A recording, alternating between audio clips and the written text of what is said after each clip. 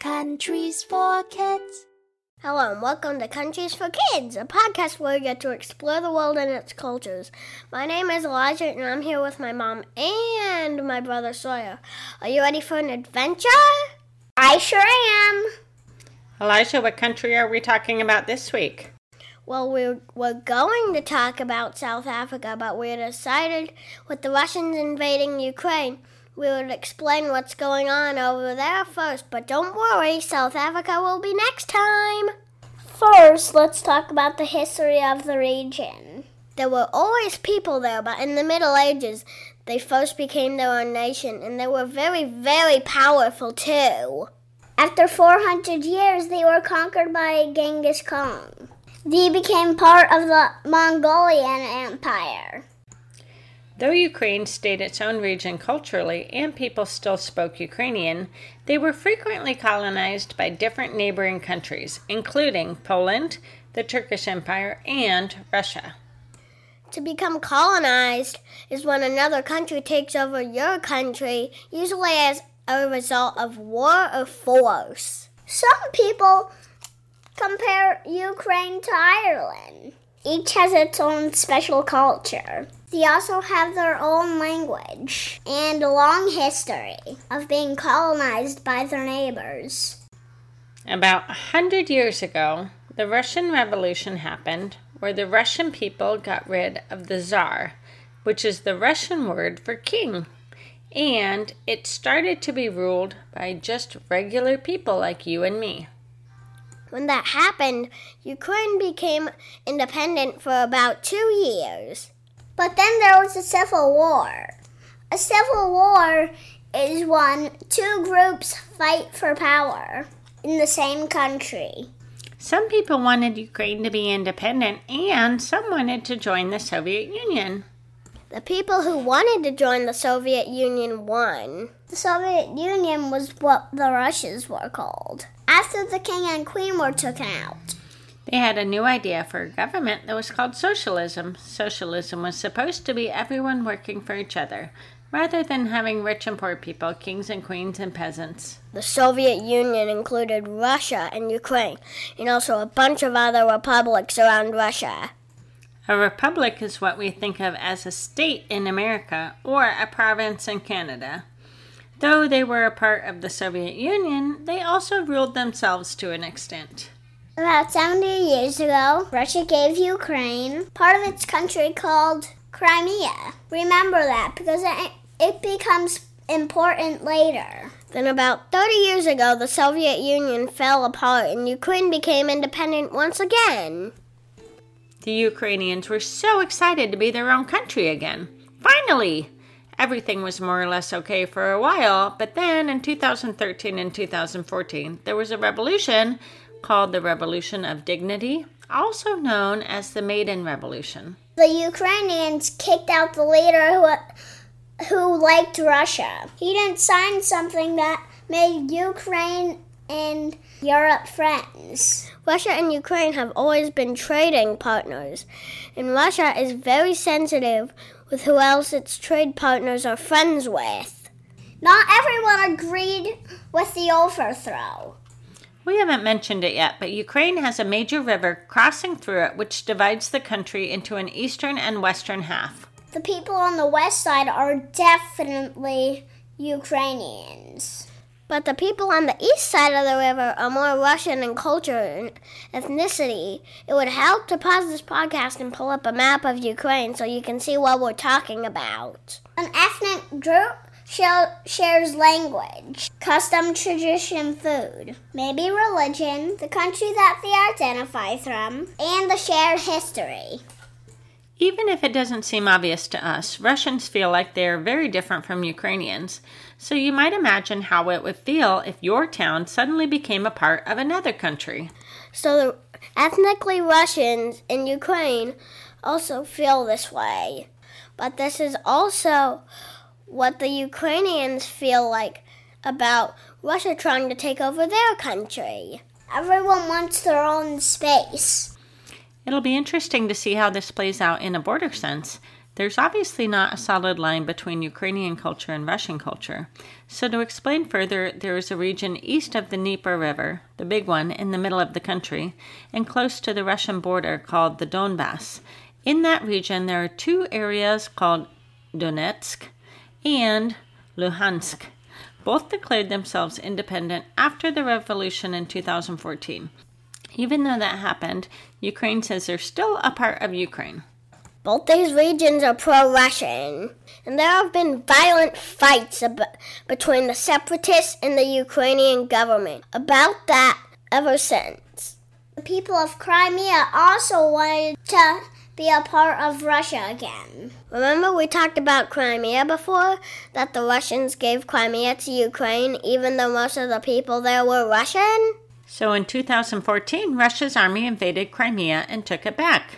It seems like most Crimea people actually want to be a part of Russia. Crimeans are mostly Russian ethnically, and the Democratic vote for 95% of the Crimeans want to go back to Russian rule. Most countries don't recognize that vote anymore, though, because Crimea was occupied by Russian troops at the time, but it still seems like Crimeans actually want to be part of Russia. But to move on, a few years ago, Ukrainian President Volodymyr Zelensky defeated the pro-Russian person that was in office, and most of the people elected to parliament also came from his Servant of the People party. The Servant of the People party is the centrist, meaning that they aren't very liberal or conservative. Some of the main goals of the party are to get rid of corruption and to become more Western. Corruption is when someone in power uses their position for their own good rather than to serve the people they are leading. And to be more Western means to be more like Europe, America, and Canada.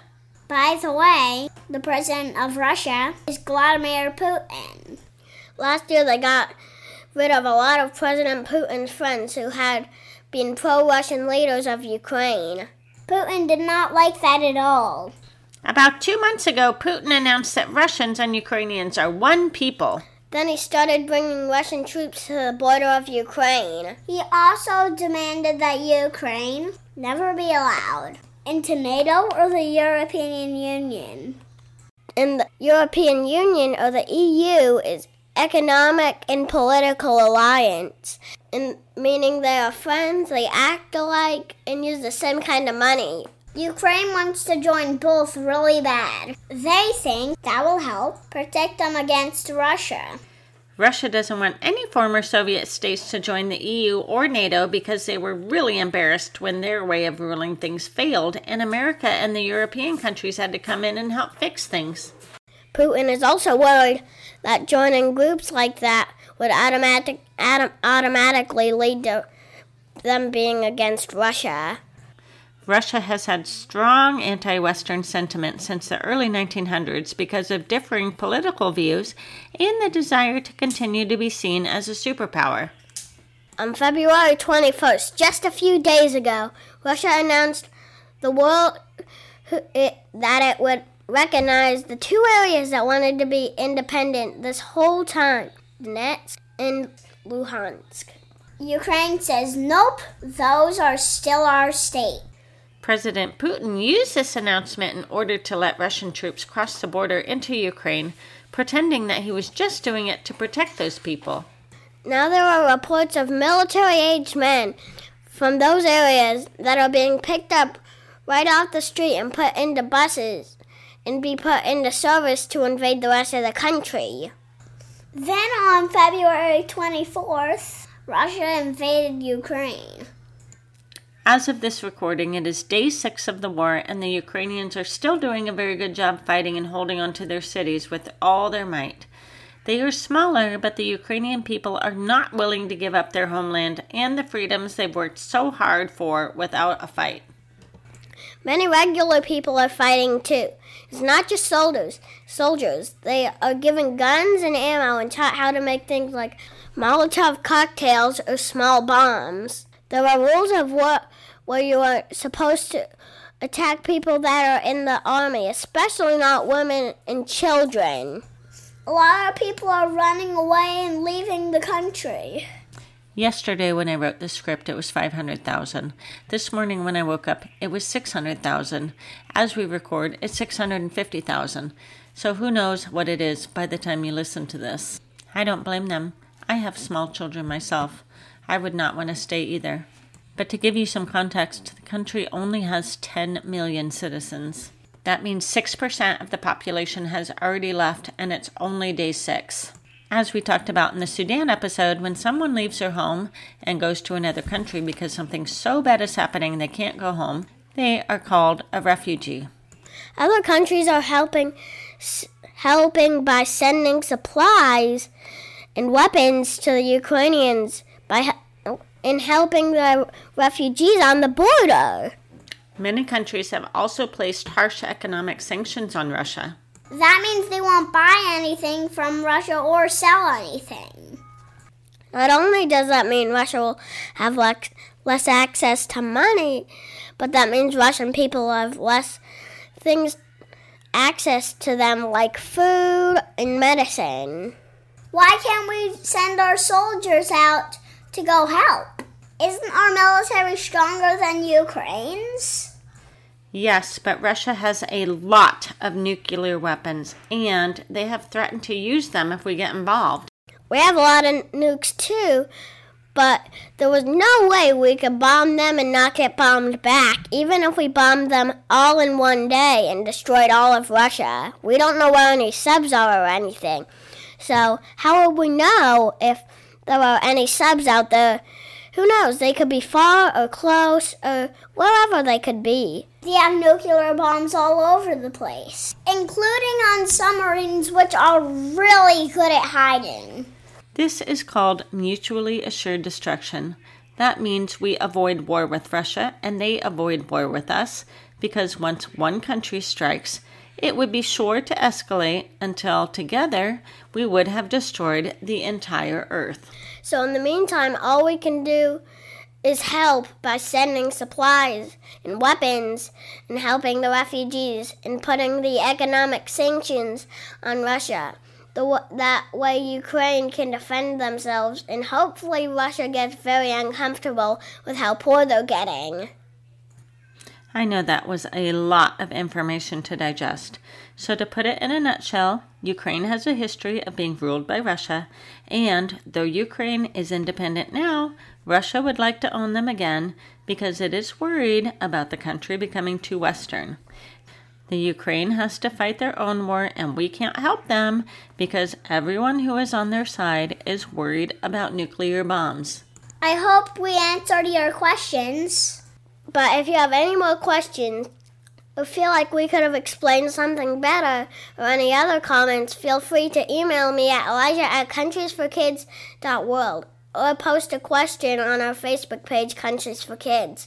This show takes a lot of time to research, write the script, record, produce, and it also isn't free to get it to your ears. So if you liked this episode and you like our other episodes, and you want to support the show, please go to patreon.com/countriesforkids. You can join for just $1 a month, and for that $1, you can get early and ad-free episodes, and it would really mean a lot to us. For transcripts and other info, check out our website for countriesforkids.world. Thank you for joining us today. Join us next time for a regular episode as we talk about South Africa. Okay, kids, how do you say goodbye in Ukrainian? Do побачення!